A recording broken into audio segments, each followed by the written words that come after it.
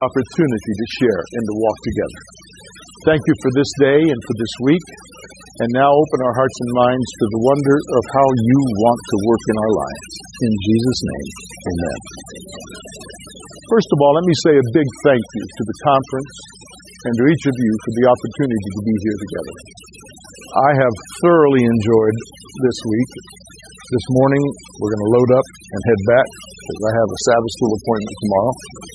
I teach a Sabbath school class. We joined the Academy Church there in Calhoun, the Georgia Cumberland Academy Church, because that church was organized with a commitment to minister to the young people in the academy and disciple them, help them become church leaders. And during the school year, in the worship service, the young people lead out. Now, a pastor preaches, or different people preach. Sometimes kids preach. But they are in leadership roles. And they're being trained to lead out in worship, to be part of the church, of church life, so that when they go back home, they can become leaders in their local congregation. And so Mary and I, when we moved there, made a commitment to join that church because we wanted to invest in the future of the church. So both of us are elders. She oversees the children's ministries and women's ministries. They've asked me to work with the area of discipleship, and I'm a Sabbath school teacher as well. Okay? So thank you. Oh, I forgot to turn this on. We are starting today with page 32. And we are going to skip a bunch of pages. I'll tell you what we're skipping as we get there. It's more of the detailed things, but I will touch on all the key principles. Okay? The rest of it you can follow up on your own. So we're talking about knowing Jesus based on the one key scripture. It's coming on. It just takes a while to warm up. This is eternal life, that they might know you, the only true God, and Jesus Christ whom you have sent. If you remember the context, this is Jesus' prayer to his Father. And this is early on in his prayer, verse 3.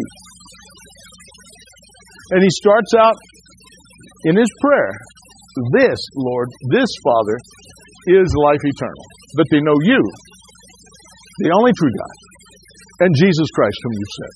In other words, if I said it, it would be egotistical. Jesus is saying, Father, it's about us. This is why I came. To show them you. I want them to have a better picture. I want them to know who you are. Because this is where eternal life comes from. And as you know by now, when I talk about eternal life, I am not talking about living forever. I'm talking about eternal kingdom life now. And that's part of what we're going to explore today. So let's get into growth and surrender, because this is a key element in our journey with Jesus. We need to understand the control problem. I'm not going to ask you to raise your hands, because either it would be confession or lying. But the question is, how many of us have ever struggled with the problem of control? In our homes, in our families, in our walk with God. We all do. I still do. And when that comes up in my relationship with Mary, or our adult children, or the church, or my walk with God, I know there's a spiritual problem that I am drifting away from Jesus. Because if He is Lord, the only way He can be Lord of my life is if I surrender to His control, guidance, and presence. Right? So, it is a big issue in the Christian journey. And this surrender to Him is described by Paul as dying daily. That's the level of problem that control is in our lives. There's only one solution. That's dying. How many of you ever heard the term, we have to die to self? How many of you have been trying to do that? How's that working for us? You see, that's actually a false concept. You cannot die to self. You can only join Jesus in His crucifixion. Self has to be crucified, dying Self-dying is never suicide. You can't do it to yourself. It happens daily as we surrender to Jesus. And it happens when we accept Jesus as our Savior. That's why Paul in Romans 6, talking about baptism, says, if you have been baptized into Jesus Christ, you have been buried with Him into His death and raised into His life. So he comes down to verse 11, and he says, count yourself or reckon yourself dead to sin but alive to God. In verse 14, he says, sin shall no longer have dominion or control over you, because we're not under the law but under grace. In other words, one of our realities when we accept Jesus is sin no longer has control over our lives. Doesn't mean it doesn't have an impact in our lives. Doesn't mean it doesn't harass us, but it can't control us if we are with Jesus. And because He is there, and we can count ourselves dead to sin but alive to God, we can have a whole new sense of reality if we will accept and claim this. And we have the right, according to James, to resist the devil. James 4, 7, and 8. Submit yourselves therefore to God. If you are submitted to God, if you're surrendered to God in life in general and in the specific areas of struggle, you have the right and the ability to resist the devil. When you've given that area to God, you can say to the devil, get away from me. You don't belong in my life. I don't belong to you anymore. I belong to Jesus. And in the name of Jesus, be gone. And James says, he will flee. He has no other choice. When our son was a toddler, he would wake up in the middle of the night, gasping for breath and struggling. And we thought different issues were coming on. And finally, Mary started going in and praying and commanding that the devil be gone, and his breathing would relax.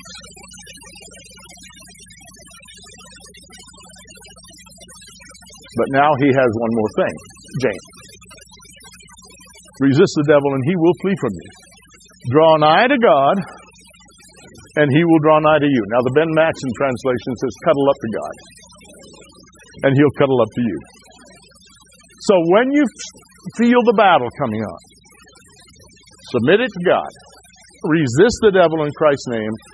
But because the fact that you have that battle tells us that we have a weak point in our lives where we need more of God. So we draw near to Him, cuddle up to God, and the promise is He will cuddle up to us. So we live our life moment by moment in His strength, presence, and power. Again, knowing Jesus. So behind every sin is the temptation to be our own God. Every sin. When we say no to God and say yes to what we want to do, we're saying, I'm taking God's place in my life. When we understand at that level, it makes what we do far more sinful. Because it makes it clear in our thinking that what we're doing is rejecting the relationship and the power of God in our lives. Because that's what sin does. It breaks the relationship. Control is one of the hardest things in life to give up. We will not grow beyond our level of surrender. It really boils down to the death of self, and that's where my question came. Is it possible to die to self? It is impossible to die to self, but it is a wonder of life transformation when we are crucified with Christ and dead in Christ and alive in Christ. Dead to sin, but alive to God. That's who you are. That's where you and I are when we are walking with Jesus, when we know Him. And as I said the first day, one of the challenges that we have is that we don't understand this different reality, and we can't believe it's true. It seems too good to be true. Am I right? You mean I don't have to work hard to be a Christian? If you're working hard to be a Christian, you're doing it on your own. Now, I'm not saying the Christian life isn't going to have struggle. But the struggle is to submit to and walk with Jesus. Because our default mode is, I can do it. Me do it. And sometimes God has to hit us up the side of the head with His spiritual 2x4 to get our attention. I know, I've got the spiritual and emotional bruises from trying to live it on my own. I'm not saying his 2x4 gives me the bruises. It's my trying to do it on my own that bruises and damages my life. So, let's talk about dealing with surrender. Number one, we have to recognize our need. We have to confront the subtle nuances of self, and it's a lifelong journey. I told you the other day about I got to the point planning my devotional life, became so rigid that I fell into salvation or righteousness by devotional life. And my devotional life lost its power and its meaning until God used one of his 2x4s again and says, is it about you and what you plan, or is it about me? Now, it's not wrong to have a devotional plan. But if you're trying to be in control of it instead of allowing the Holy Spirit to be in control of it, you've just made it a tool for the devil. Because it becomes about us. So we surrender even our devotional life to him. My prayer life and devotional life changed when I realized I needed more of God than what I was having. Now, up until I became an old man, when I laid my head on the pillow, I went to sleep within a minute or two at the most. And I didn't wake up till the next morning. Now I wake up during the night, okay? And somebody told me about Isaiah 50, verse 4. He awakens me to listen as with the ears of the blessed. And so I started praying, Lord, you know how much time I need with you. If I need more time, keep me awake tonight, or wake me up during the night, or wake me up early. And the first time I prayed that prayer, about 2 o'clock in the morning, I woke up. Now, I wasn't used to doing that. At that point, I was still in my 20s. And I said, what's going on? Listened. Dog wasn't making any noise. Nothing was sounding around the house. I got up, walked around, walked downstairs, checked out the back, into the woods behind us, opened the front door to look around. Everything's peaceful. Well, maybe it's one of the kids was restless, and I go and check on the kids. They're sound asleep. And I'm trying to figure out what's going on. Why am I awake? Duh. And it suddenly dawned on me, Lord, I prayed this, it worked. So I went back to bed, and I lay there in bed, and I talked with God for about 45 minutes and fell asleep talking to God. Now, when you wake up in the morning, don't you usually start thinking about what you were thinking about when you went to sleep? So if you go to sleep in a communication and communion with God, you're more than likely going to wake up with that. Isn't that a wonderful way to start the day? Okay. So we look for those nuances of self that show up in our lives. And for me, at that point, it was me trying to control my devotional life. Planning it out. It comes down to accepting Jesus as the only solution to every problem in our lives, our hearts, our families, our church, everything. All of it. There is not an area of our lives, as individuals or as families or as groups, that cannot be improved by the presence of Jesus Christ at work in our lives. And it doesn't have to be the whole family. If the mother, the sister, the friend, the father starts taking God more seriously, it starts to spread. Why? Because the spiritual relationship with Jesus is contagious. It's stronger than COVID. Just don't get any vaccinations against it. And I have the vaccinations. We're getting ready to take the latest booster. We didn't take it beforehand because we didn't want it to slow us down for this week. Now, some of you may not like boosters and don't want to take it. You've got a conviction against the vaccination. That's fine. That's fine. That's between you and the Lord. I don't have a problem with it. But at my age and my condition, I have enough handicaps without having others. I'm in the high-risk category. So, we chose, after prayer and dialogue, we chose to have the vaccination and the booster.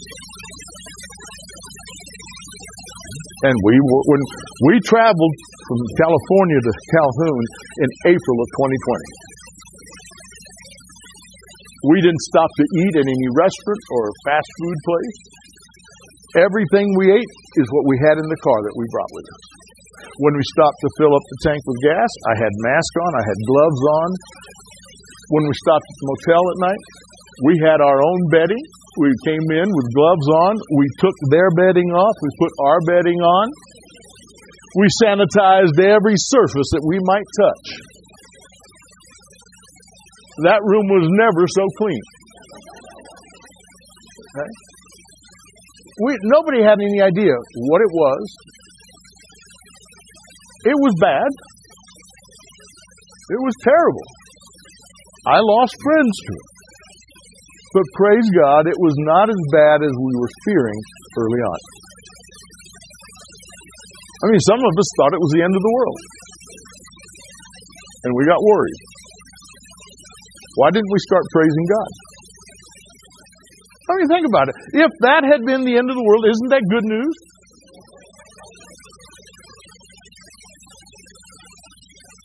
The three angels' messages is the everlasting gospel to proclaim to every nation, kindred, tongue, and people. That's the message. The context is the judgment out and the call to worship God, the fall of Babylon, and the warning against being part of the beast and the mark of the beast. Aren't those three things good news? The beast is fallen. Babylon is fallen. It doesn't have the power it has had down during the centuries. Isn't that good news? And then comes the call to come out of my people.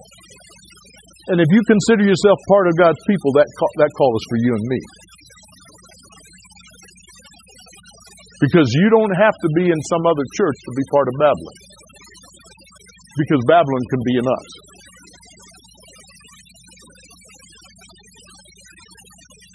Does that make sense, folks?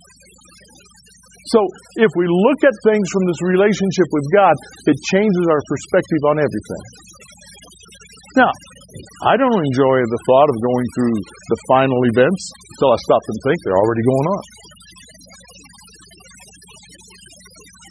It's just eased up on us at a rate where it caught us unaware. So, having Jesus means being crucified with Christ, buried into His death, and raised into His life, and this is part of living by faith. It means choosing Jesus on a daily, moment-by-moment basis. It means living by the Spirit. We're going to come back to that. It means lordship, letting God be God. Salvation, and these are some things that I wrote, and they're not in your material. If you want to take pictures of it, pull your camera up, take a picture of the screen. I have this weird, twisted brain. Some of my most profound thoughts come to me in the shower.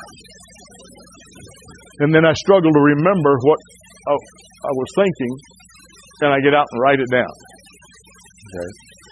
Salvation is not based on your behavior, but on your relationship with Jesus.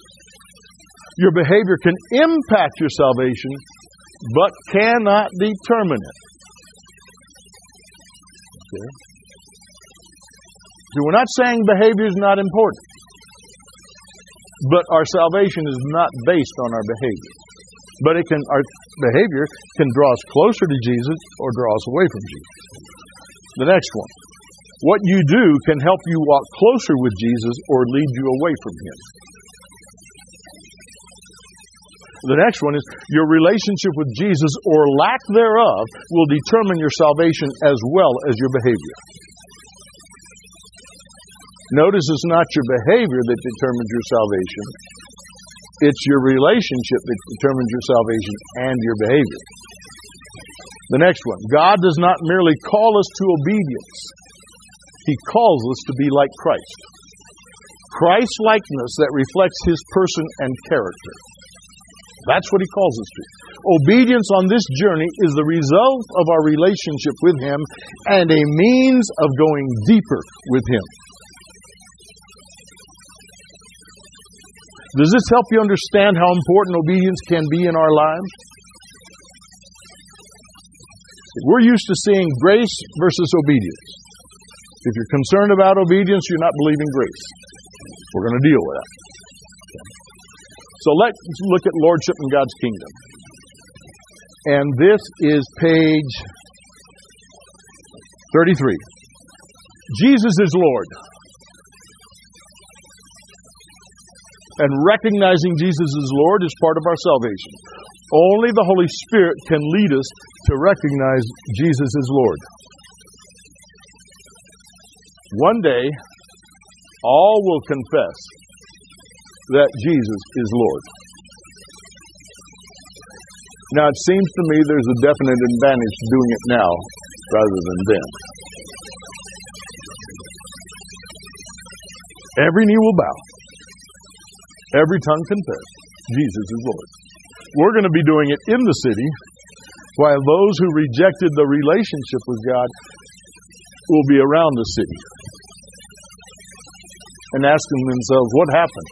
And then their life story is put into the clouds where they can see what decisions they made and the impact of those decisions. God's kingdom is real.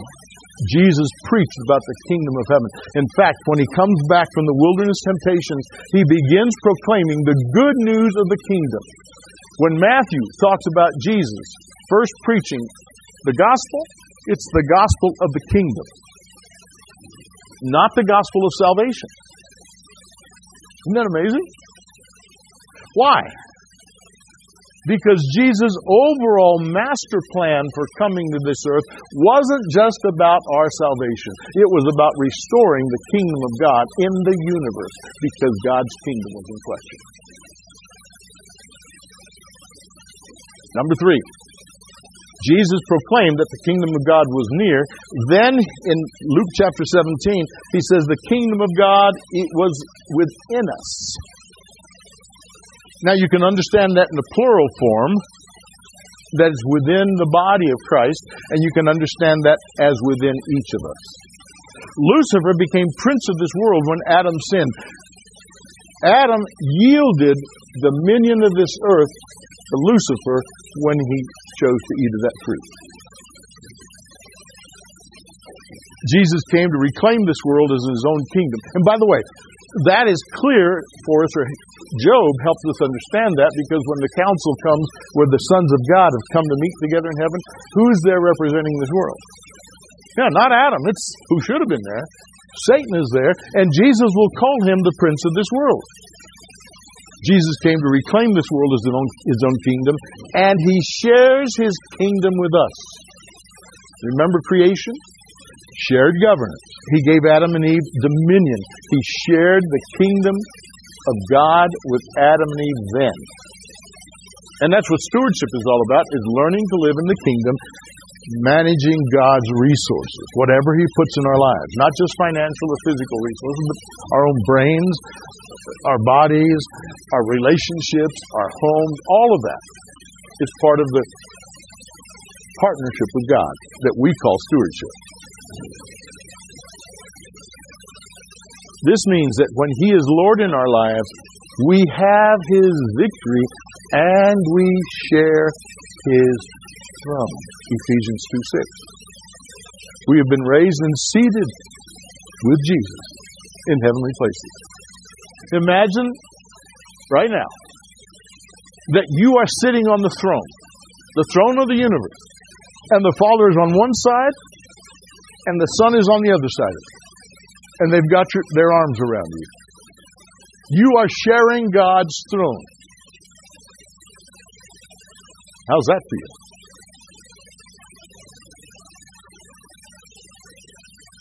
Talk about cuddling up to God. He says, come on, share my throne.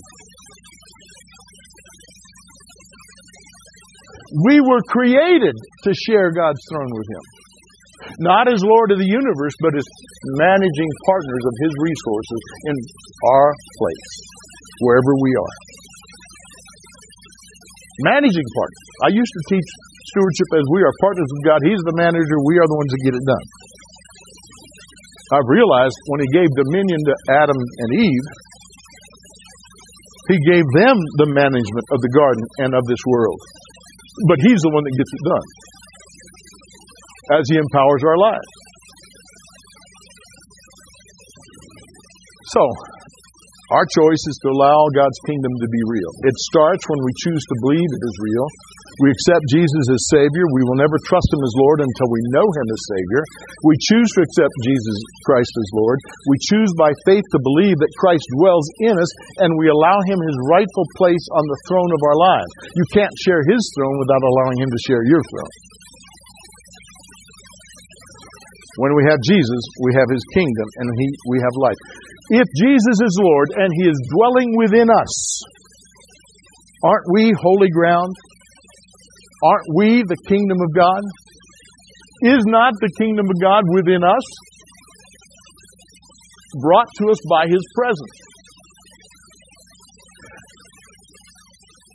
So how much power do we have available to us?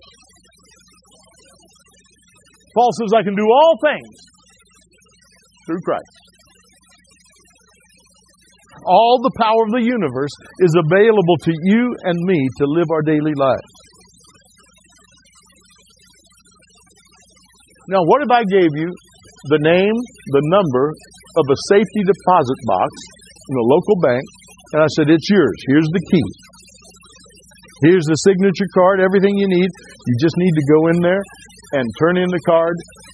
They'll let you into the safety deposit room. And here's the key. You open it up, and whatever in there is yours. And then you didn't believe me, so it sat there while you're struggling through life.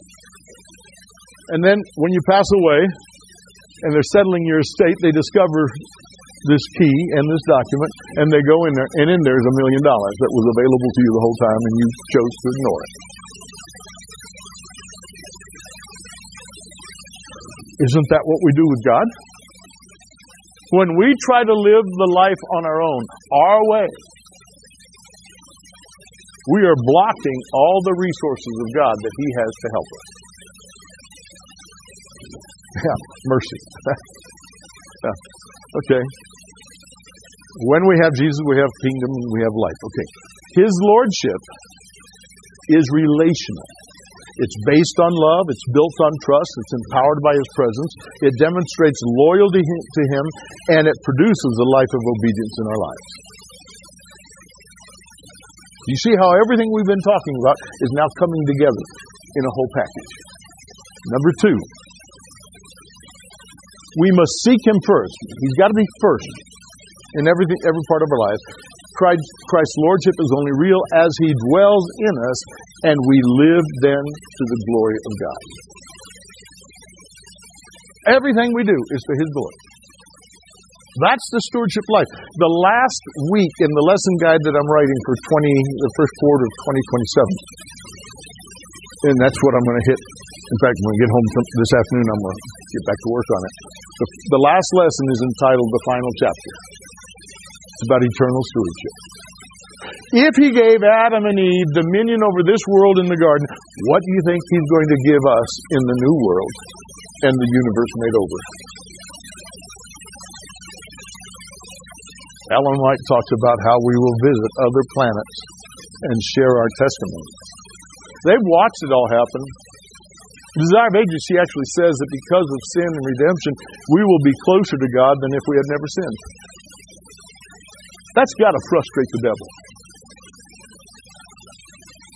He tries his best to ruin our relationship with God, and everything he does to us just helps us understand and enjoy God's power and presence even more. I can imagine him saying, can't we do anything right? No, you can't. The devil can't. This is part of what it means to live in this story. So you have this diagram or this storyboard of living lordship. How does it work? Jesus is Lord. Now that term, you notice how I have it written there. All uppercase. Why? Because that's how the English translators of the Old Testament did it to help us understand a confusing thing in the Hebrew language. When the Bible was originally written, there were no verses, there were no chapters, there were no separations between words, and there were no vowels. It was all jammed together in all consonants. Try that with English. No punctuation. As time went by, the rabbis developed a system of taking vowel points. They're not actual letters. You know, Jesus talked about jot and tittle. Those are the vowel points. There were vowel points under the Hebrew letters that helped them understand what was the word there.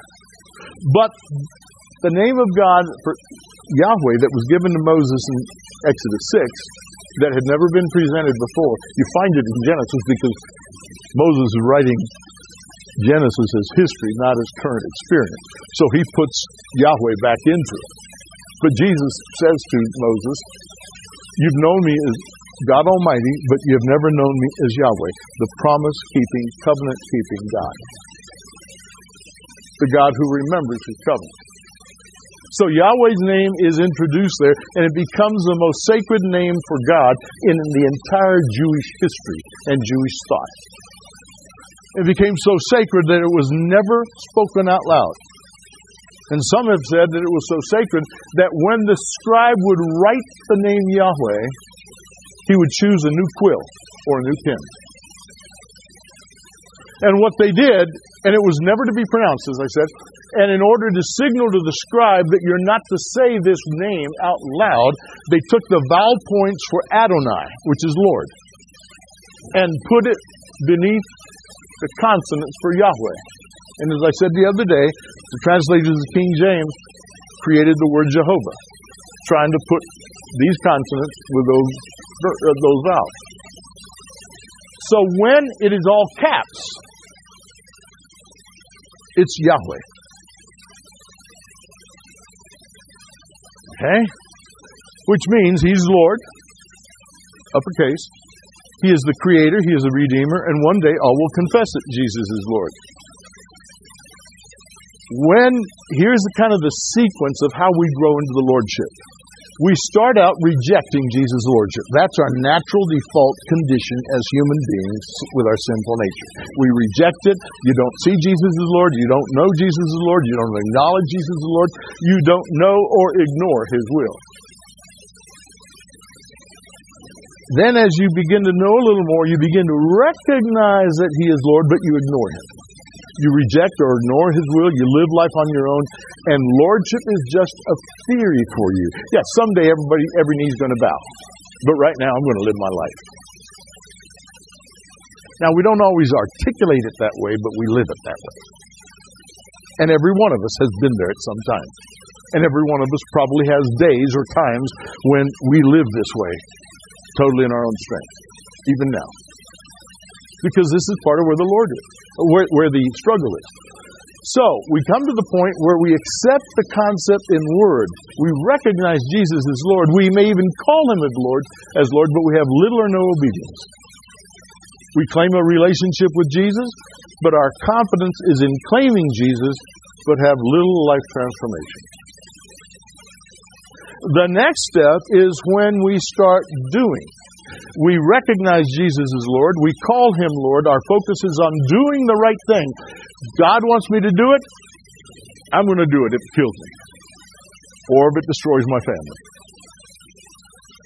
And there are dozens, hundreds, thousands of people who are living with the emotional and spiritual damage of Christian homes where parents did the best they could, but they did it in their own strength.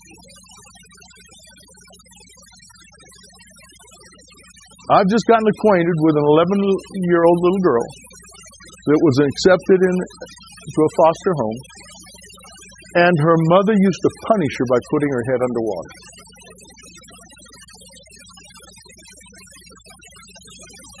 When I heard the description of how she was living when she was found and taken by Child Protective Service, I couldn't believe that kind of cruelty. I get emotional even thinking about it. And there are Adventist homes that maybe not all that, but where there's emotional abuse or spiritual abuse or sexual abuse. At one point, I was working in a conference, North Carolina conference, where I was dealing with something like 12 different cases of sexual abuse in the conference. Some of them were pastors' wives who had been abused by their pastoral fathers or by an elder in the church when they were children. And they were still struggling with the damage. And you know what's worse than sexual abuse? Spiritual abuse. Because it makes God the perpetrator. And when we in our churches, in the name of God, condemn what our kids are doing, stop running in the sanctuary. This is God's house. That's spiritual abuse. Because it's saying you're not good enough for God and you're doing the wrong thing in God's house. That's what the money changers thought about Jesus when he's turning the tables over. The only thing that's worse than spiritual abuse is when spiritual and sexual abuse are combined. When a spiritual leader in the family and the church is involved in the sexual abuse. Then you have the two deepest levels of the human psyche being abused in the name of God.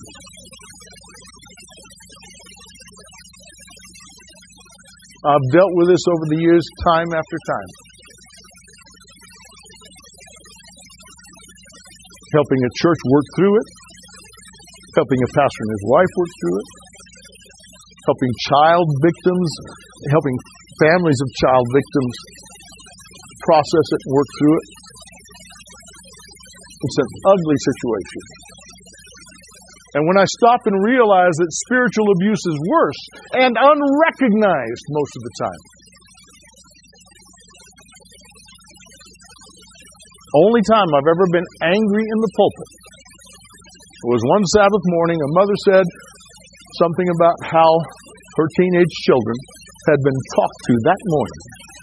And it was the 6th case of obvious spiritual abuse that I'd heard about in 2 weeks. This was the 3rd Sabbath since I'd started hearing that. And I got up before my sermon and I said, folks, you've never seen me angry, but today I'm telling you, I am angry. This is what's happening. I didn't tell the specific case. But our young people, some of you out here are spiritually abusing our young people. If you don't have a relationship with that young person, you have no right talking to them about anything they're doing. Matthew 18 says, if you see a brother, that means you got to have a relationship.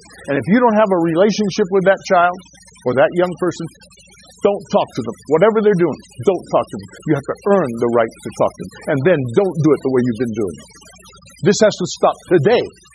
I don't want to hear another comment telling about that kind of action happening in this church. That's not who we are. That's not how we're going to act. I mean, I was angry. Real quiet.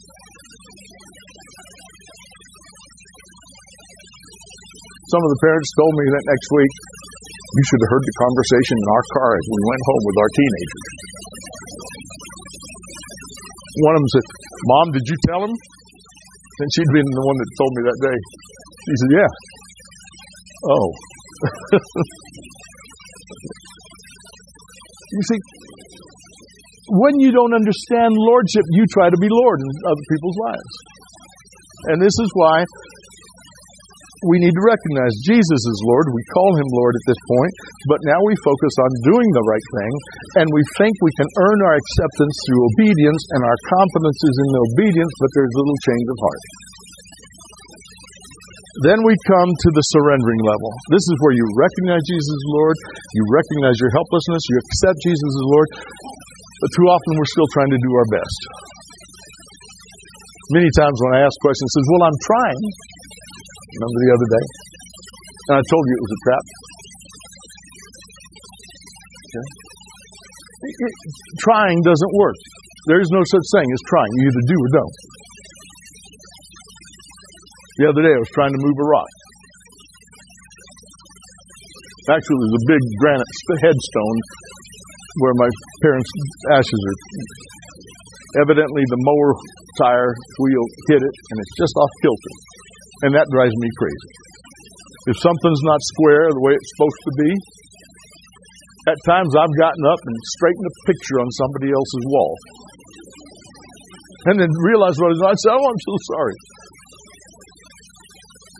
Not only do I have ADHD, I have compulsive obsessive disorder. I walk into my house and a picture has just tilted 2 degrees. I can't do anything else till I straighten it up. Some of you are with me on that, okay? And that's what happens when we're trying to do our best, because we never get it right. And it's like me trying to shift that huge headstone. It's on another block of granite. And I actually tried. And Mary said, you're not going to be able to do that. Didn't stop me from trying. Okay. Some of you are chuckling because you can relate to it. You've been there, done that, bought the t-shirt. Okay? Then we come to the final stage of the discipleship growth. This is where we begin of the lordship growth. This is where we begin to integrate Christ's lordship into how we live. You trust Jesus as Lord. You recognize your helplessness. You trust Jesus to fulfill His promises. You accept yourself as a new creation. You trust Christ to work in you, to will and to do. And you integrate Christ as Lord in all of life as a journey in Christ's likeness. Lordship is recognizing He is Lord and accepting that He does it. But we have to give Him permission and room in our lives. It is God who works in you both to will and to do according to His good pleasure. Do you see the problem with trying to obey in our own strength? So, I'm not going to spend a lot of time in this one on the kingdom of heaven. I'm just going to touch on it very quickly. In fact, let me go back to it and touch on it a little quicker than that. Notice here, the details are all in there, but what we're talking about is the kingdom of heaven began at creation, sin invaded, and it became the kingdom of this world, with Lucifer as prince of this world. Sin appeared to be dominant, but the good news of the kingdom is that Jesus proclaimed He was restoring. The cross was where Satan was defeated and dethroned. He says, the prince of this world comes and he finds nothing in me. Now is the prince of this world condemned or cast down. The cross is where Lucifer lost his position as Lord of this earth, and Jesus reclaimed it. Do you understand why the temptations in the wilderness were so powerful and why He was so desperate to lure Jesus? He knows what's at stake. It's the kingdom of the universe and the kingdom of this world. He's willing to allow God to be kingdom of the universe, but He wants to be in charge of prince of this world.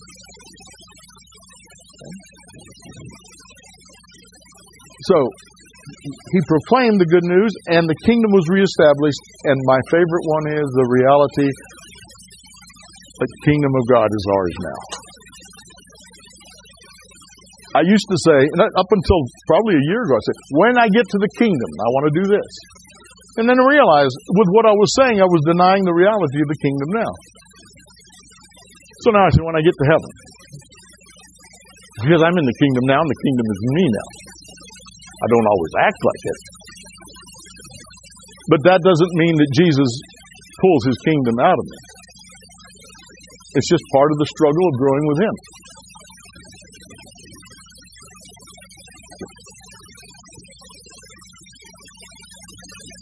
Is the kingdom of God yours this morning? What do you want?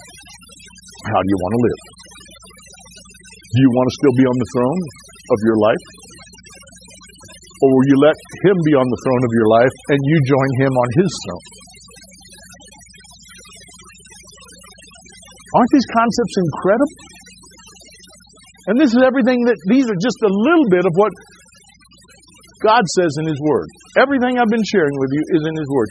And most of the concepts and principles of what I've taught these 5 days, you can find in the little book Steps to Christ. I was teaching this early on, and somebody says to me, you know, that's in the book Steps of Christ. And about a little bit later in the class, they said, that's in the book Steps of Christ. And it suddenly dawned on me. I usually read the book Steps of Christ twice a year. And there's a devotional I read at least once a year. My Utmost for His Highest by Oswald Chambers. How many of you are familiar with Oswald Chambers? If you're not familiar, get it. It's available in digital format, and it's available in the old English of World War I time or an updated English. I think it uses usually the NIV for the updated English. Get the updated version. It's My Utmost for His Highest. And just recently, by the way, he never wrote a word. He was a teacher in a Bible college in England. And then he was a civilian chaplain to the British Expeditionary Forces in Egypt during the First World War. He was only 45 or 47 when he died, and it was over in Egypt. He came down with appendicitis, and he thought his problem was not as serious as the wounded who were coming back to recover in the hospitals and so on. So he didn't go to the doctor until it was too late, and he died. They did the surgery, but he died with post-surgical complications to appendicitis. Okay.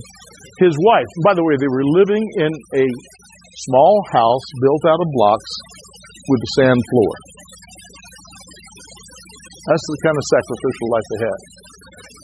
And his wife, who had a dream as a teenager of becoming the secretary, or we would call her administrative assistant to the Prime Minister of England, learned shorthand and polished it, where the average expert with shorthand, and if you're younger than 60 years of age, you probably don't know what shorthand is. Okay? Because now you can dictate. You go to the doctor and you dictates his diagnosis and treatment and everything else, and it transcribes it into words and into a document. And then they send you an email saying that's available. And it's 3 hours later that document is available in some office. Well, that wasn't there. The average expert with shorthand can take shorthand somewhere between 200 to 250 words a minute, which is about the speed most people talk. She developed a speed that went from 350 to 400 words a minute. And when she married him, she started taking shorthand on everything she heard him teach or preach. And then when he died in Egypt, in the middle of the war, she couldn't get back to England, so she stayed there. In fact, before he died, she had started transcribing some of his messages into little leaflets that the soldiers could take back to the front. Okay. So when he died, she started she made it her life ministry to transcribe all those shorthand notes. From all the years she sat in on his classes and taken shorthand. And then she chose what she thought was the best and compiled it in the book, My Utmost for His Highest. His biography is entitled Abandoned to God, and just recently her biography came out, and is simply titled Oswald Chambers' Wife. He called her Biddy. He had a habit of giving all his friends and team members nicknames. And his nickname for his wife was Beloved Disciple. And he shortened it down to BD. So everybody called her Biddy. Not the negative word that we understand. She's an old biddy, No, not Beloved Disciple. Powerful devotional. I usually read through that at least once a year. 1 year before it came out in digital format, I actually transcribed the entire devotional book into a Word document as part of my devotional life. So I wouldn't have to carry it with me when I traveled around the world. Thank God for Kindles. I have over 3,000 books on my Kindle. I want to read something, search for that book, it's right there in my hand. Only problem is I can't read as fast on a digital screen as I did on paper. But I share this with you because find something that reinforces your relationship with God. There's a couple of places throughout the year in that devotional where Oswald Chambers says God gives the gift of discernment for intercession, not for criticism. Now, he says it several different ways, but that's kind of hit me between the eyes several times. So let's move on. Dealing with obedience. And we've dealt with it in different ways. I'm just going to go through this very quickly as a summary of what we've talked about. Salvation is based on God's grace, not our obedience. Obedience is the fruit of salvation as Christ dwells in us. Obedience is a partnership between God's power and our will to choose to obey in His strength. Grace is a gift. Grace provides forgiveness and cleansing. Grace provides new life in Christ. Grace provides power for life and godliness. Grace provides obedience or good works as a gift. In other words, in Paul's words, Ephesians 2:10, we are God's masterpiece. He has created us anew in Christ Jesus so we can do the good things He planned for us long ago. This is the New Living Translation, and I just love the way they word it. So, obedience, thus, is as much a gift of grace as is salvation. In other words, obedience is part of the package. Stop using salvation as fire insurance and accept the fullness of the gift. For those of you who are here for the first time, what I mean by fire insurance is we've taught of salvation and assurance of salvation that if you say the words that you accept Jesus as Savior, you now have eternal life and you don't have to worry. That's true, but it's not the truth. It's only a little sliver of the truth. My favorite, as I told you on the opening day, my favorite description of salvation or verse of salvation is 1 John 5:12. He who has the Son of God has life. And verse 11 helps us understand that when he says life, he's talking about eternal life. And he helps us understand that when he talks about eternal life, he's talking about life, all of life. And then in verse 13 he says, these things have I written unto you who believe in the name of the Son of God, that you might know that you have eternal life. God wants us to live aware that life in Him is ours now. That is our new reality. I am tired of listening to members weep and say, Lord, please give me some kind of peace and assurance. He's already given it to you. Take it. Accept it. It's like a child at Christmas opening the gift and then the next day coming and saying, Daddy, will you give me my Christmas present? If your child came to you every day for 6 weeks and every day said, would you please give me my Christmas present? What would you say? Take the thing. It was yours 6 weeks ago when you opened the package. And I wonder if God ever gets frustrated with us when we refuse to accept the gift and make it our own. We need to unwrap the gift and put it to work. So where does the power for obedience come from? He promises a new heart with His Spirit who will produce obedience. In Ezekiel 36, Paul tells us God works in you to will and to do, Philippians 2:12 and 13. Through the Holy Spirit, Jesus dwells in us and empowers our lives. And the role of obedience, and this is a new concept for me in the last year. The role of obedience is to help align our lives with God. How many of you have the front end of your cars aligned? Why do you do that? Safety, control, and finances, because it extends the life of the tires. And the last time I had to buy new tires, I didn't know tires cost that much.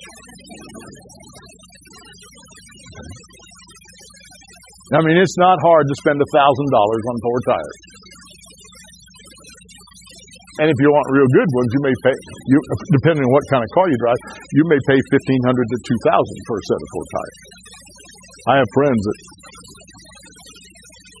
I know young people have those kind of cars, and I wonder why in the world do they keep spinning their tires and burning rubber?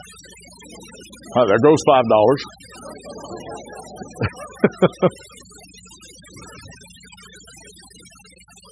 They haven't paid for it yet. All right. So obedience is a way. The reason you align it is for safety, for control, and finances. All right. How many of you recently in the last 6 months aligned the front end of your car? Really? Or did you have somebody do it? I have these trick questions. I love it because it stops our attention, gets our attention, makes us think. In all my life, I've known one man who did his own alignment, and he did it with a tape measure and a protractor gauge, angle gauge. He had the knowledge and the ability, and it was aligned. One man. All the rest of us don't know what we're doing. We don't have the equipment, so we pay to have somebody else align our lives. Isn't that the way obedience is? Somebody else has to do it for us, in us, through us. Obedience implements a partnership with God, produces the fruit of our relationship with God, reduces the dissonance in our lives, and disobedience will lead to a loss of relationship with God. Yes. Which one?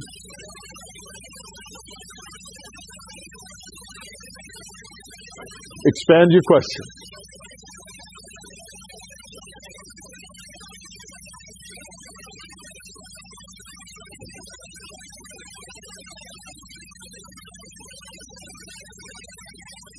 That's true. The issue was, give us your first question again. Should number 5 be switched around? Disobedience will lead to loss of relationship with God. And you think it ought to be the loss of relationship will lead to disobedience? Yes. It's both ways. Yes.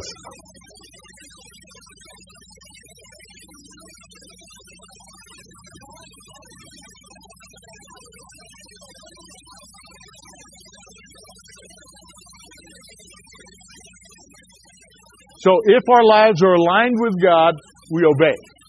Okay, but if we can't do the obedience, how does that work? Okay, so God does it in us, and Him working in us aligns our lives with Him.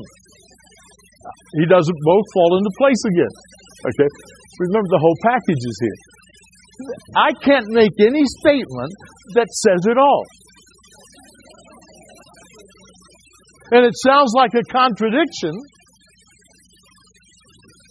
because one says one thing, the other says another thing, but they're both true. And so we have to say this and this. And thank you for the comments and the questions because it helped bring that open. So, let's go on. Ellen White says that obedience is a test of discipleship. It is the keeping of the commandments that proves the sincerity of our professions of love. Now she's saying what, she's not saying the how. And that's one of the things you have to understand, that when Ellen White writes, and when some of the Bible writers write, they talk more about the what than the how. And when we turn it into the how, where we're trying to do these things, we got to keep the Sabbath. The Jews never did. With all their rules. With their Sabbath day's journey. They couldn't keep the Sabbath because of their disbelief. If they couldn't, what makes us think that we can? And yet I grew up understanding how important it was to keep the Sabbath. God doesn't want you to keep the Sabbath. He wants you to celebrate the relationship through the Sabbath.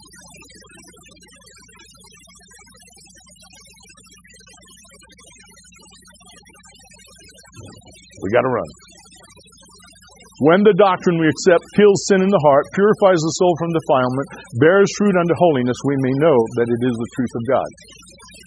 And that's why I am so convinced that most of the doctrine we teach is not God's truth.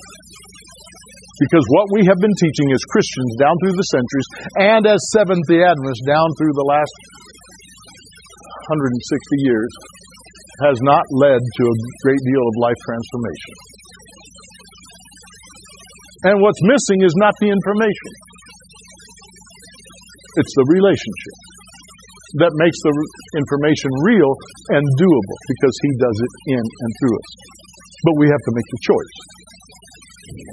I had one member kept coming back, but isn't there something I have to do? I said, yeah, die.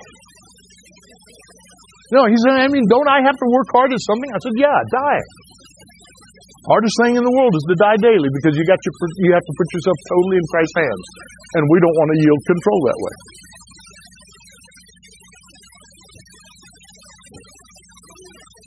Sure.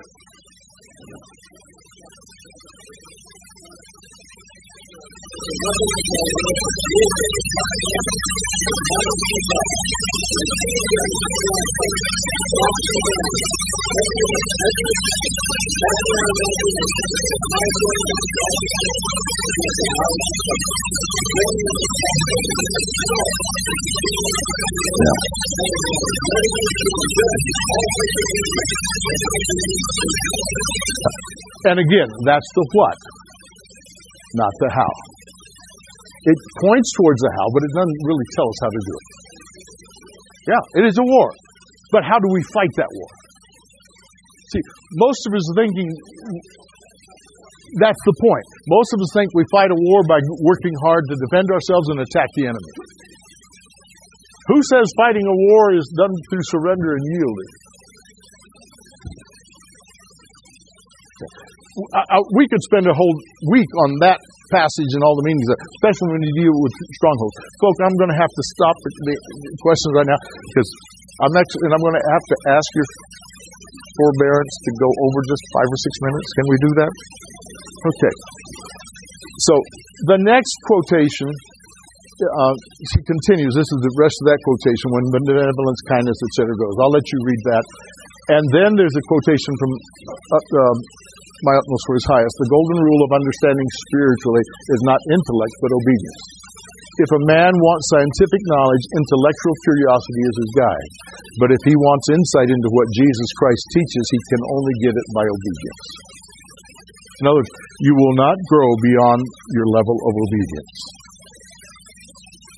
And when we don't trust God to do it in us and through us, we have no level of obedience. Because if we're doing it in our own strength, it's the ultimate rebellion. That's why legalism is the worst kind of sin there is.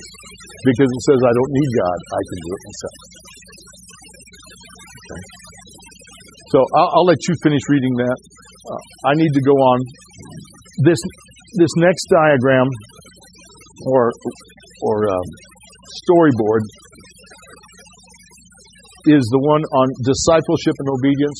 It just puts together all the things we've been talking about.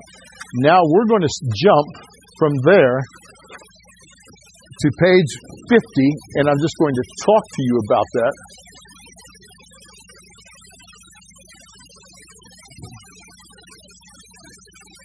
A few years ago, and I'm talking about 7 or 8 years ago, Galatians 5:16 started coming to my mind over and over again. And I meditated on that verse for months trying to understand it. It's a very simple concept, Galatians 5:16. If we walk by the Spirit, now my mind has just gone blank, we will not gratify the desires of our sinful flesh. Now think about that. If we walk by the Spirit, we will not gratify the desires of our sinful flesh. How many of you would love to get away from our sinful flesh and gratifying it? So you know why it caught my attention. And I'm thinking, what does it mean to walk by the Spirit? What does that mean? And I began to reflect on that. And that's what that page is all about. And then we come to living presence. I skipped the whole section on meditation. That gives you some guidelines on how to do it. I skipped the whole section on prayer, which for me, the best definition of prayer is in Steps to Christ. Prayer is the opening of the heart to God as to a friend. It's dialogue. It's not the 911 service. Lord, I need help. Now, God hears that. But if that's all you have in prayer, you don't have much of a relationship. It's also not Amazon shopping.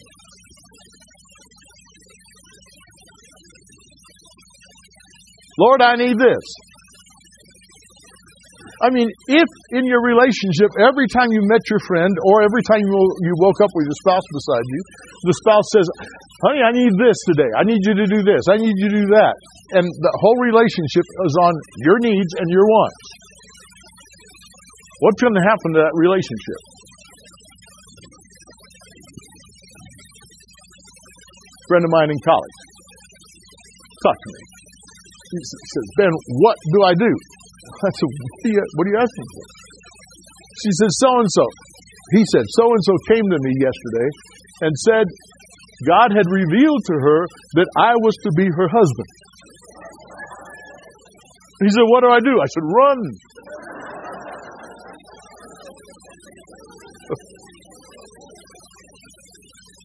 And some of us have run from relationships, haven't we? Broken, abusive relationships. And often in those relationships that are broken, that we run from, is an absence of ability to communicate. We never listen to each other, we never understand each other. And prayer is a listening and talking with a friend who understands and knows us, and he wants us to understand and know him. You don't do that in a 3-minute quick prayer.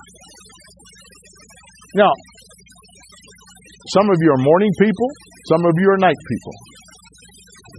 Mary's a morning person. Comes 10 o'clock, the lights are out, whether you flip the switch or not. Am I right, Mary? She's back there just kind of smiling. Why are you talking about me? And she asked me, still, after 52 years of marriage, she asked, how can you stay up so late? In the seminary, we had a small child. My papers were written after she went to bed, between 10 o'clock at night and 2 o'clock in the morning, on old IBM Selectric typewriters, before the days of personal computers. I don't have a problem staying up to 2 or 3 o'clock in the morning if I'm doing something productive. But then I like to sleep in a little bit, at least to 7:30 or 8 o'clock, especially now that I'm retired. And I didn't get to bed till 2 or 3. I wake up and she's cleaned the house. Okay? So dialogue with God, praying with God. So, walking with the Spirit, I just talked about that, so let me go on. I want to talk about practicing the presence of God, how we make this real. 54. Well, before that, let me walk you through page 52. This is a list of 11 incredible promises that are real and yours. It gives you a summary of everything I talked about this week. These are a great list of promises to start memorizing if you don't already have them. Powerful tool. And then page 53, the whole idea about the living presence of God working in us. There are the promises that are real. Summary of some of the things we've already covered.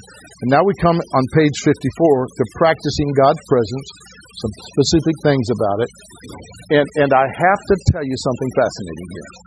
Mary, in discipling children in Paradise, was working with 2nd, 3rd, and 4th grade. And she'd go and give them Bible studies, baptismal studies, like that. And she had an empty chair sitting beside her. And one day the kid said, Miss Mary, or Pastor Mary, why is that chair there? And she says, well, this is what I put there sometimes to remind me that Jesus is here with me. That's where he sits. The next week, when she came back for the next class, there's 3 chairs up there. And she says, what's this all about? Well, one's for Jesus, the other one's for the Father, and the other one's for the Holy Spirit. The next week, there's a 4th chair up there. She said, well, I can understand the 3, but what's the 4th one? That's for your guardian angel. Children understand these things and integrate it better than we do. Okay? So, the next page, which would be the diagram on the disciple in sin, is something you can go through on your own in that whole next section. What I want you to go to now, we're not going to have time to deal a lot with the practicing the presence of God. There's a little book that was written by a lay brother in a Carmelite monastery back in the 1400s. Brother Andrew. Brother Lawrence, not Brother Andrew, Brother Lawrence, The Practice of the Presence of God. That little book changed my life. Dr. Robert Johnston, professor of systematic theology at Andrews University, had a chapel for the seminary students where he told us about this little book that he had just discovered and started reading. Brother Lawrence, The Practice of the Presence of God. And if you can go on and look for the one that also includes a story of Frank. He's one of the leaders in early literacy movements. And he was a missionary in the Philippines, and he tells the story of him doing the same kind of thing. The whole idea is using your imagination to picture and feel the reality that Jesus is with you. Brother Lawrence, The Practice of the Presence of God. Or The Practice of the Presence of God is the title, by Brother Lawrence. Frank, Laubach or Lubach. Frank Laubach is the other one. Thank you, Mary. Thank you. Wow, thank you. She's the other half of my brain. Laubach or Bach. Frank Laubach. So you can just Google or in Amazon search for Practicing the Presence of God and look for the one that has both those names in the description. And those have both been upgraded to more contemporary English. So, I'm going to let you go through the rest of it. I just want the rest of these pages. I want to close with page 59. I'm not going to go through those points. I just want you to think about and use your imagination. Hebrews tells us to come boldly before the throne of grace. And there's a combination of prayer and meditation of coming into the most holy place that I want you to share with me this morning as we close. Imagine that Jesus came to each of us today, right now. Imagine that, can we turn the mic up just a little bit? They're having problems hearing back there. Imagine that Jesus came to each one of us right now. He said, I want to introduce you to my Father. Will you go with me? Now I want us to go into meditation and prayer combination. If it helps you to close your eyes, you can do that. Or you can do it with your eyes open. It doesn't make a difference to me. So in our minds and our imaginations, guided by your word and your spirit, dear Lord, open our hearts to experience your love more deeply. So we respond to Jesus' invitation. He takes us by the hand. He begins to lead us from this world through space towards heaven. We've never experienced anything like this, and it's hard to imagine it. But we can imagine Jesus wanting to introduce us to his Father. We reach heaven. We walk along the shores of the Sea of Glass, and we see the city in front of us. The gates are open wide, and we walk through on those streets of gold.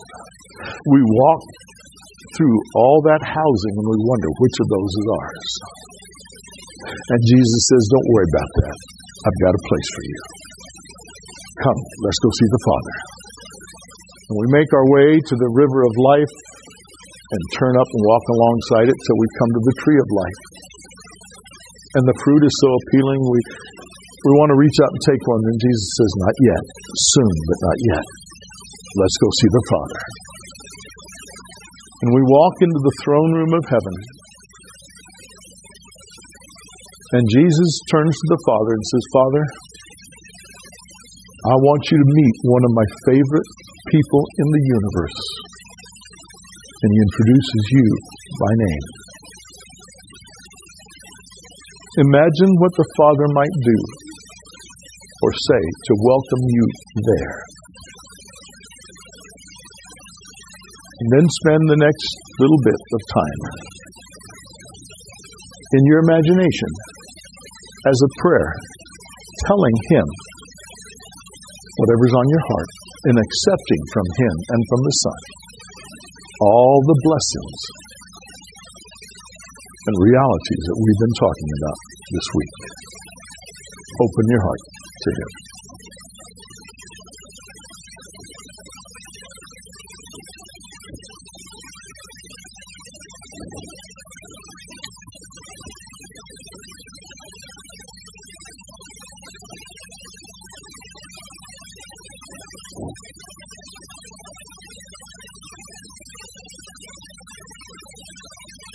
After a little while, Jesus touches your elbow and says, it's time to go back. And we can understand what Ellen White felt when she had those visions of heaven and didn't want to come back. When we make our way back along the river of life, down the streets of gold, and with Jesus back to this earth in our imagination. But we remember God's message, the message, the desire of His heart. Come back anytime you want to. Come boldly. This is where you belong. Lord, thank you. It's just a short couple of minutes. But it reminds us how real your love is and our privilege is. Teach us to live from the throne in the presence of the Father and the Son. In Jesus' name, amen. I want us now to close with the last page, page 60. There's a list, there's one page in there on the hope of glory that has all these promises. But I want us to go, well, I'm not getting to it quickly, so let me just walk through this. In closing, I want to invite you to check your identity. It's all there on page 60. What shapes your identity? Who defines who you are? What does God say about you? And who will you choose to allow to define your identity? I want us to close understanding what God says about us. Because our reality changes when we are in Christ, and we will continue to grow throughout our lives here on earth. Yet accepting Jesus changes everything. Your first appendix is a document entitled, It Really Is True. 50 things that happen to you are given to you the moment you accept Jesus. Here's something for a month's worth of devotional life in that appendices. Number 1, God loves and draws us to Him. Number 2, we are forgiven and cleansed. We are a new creation. The old has passed away. Everything is made new.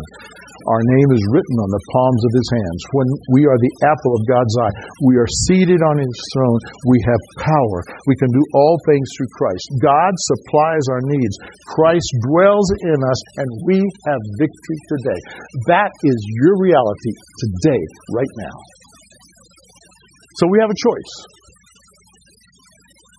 We have a choice. We can live on our own, or we can live in Christ, knowing Him. This is eternal life. That they might know you, the only true God, and Jesus Christ whom you have sent.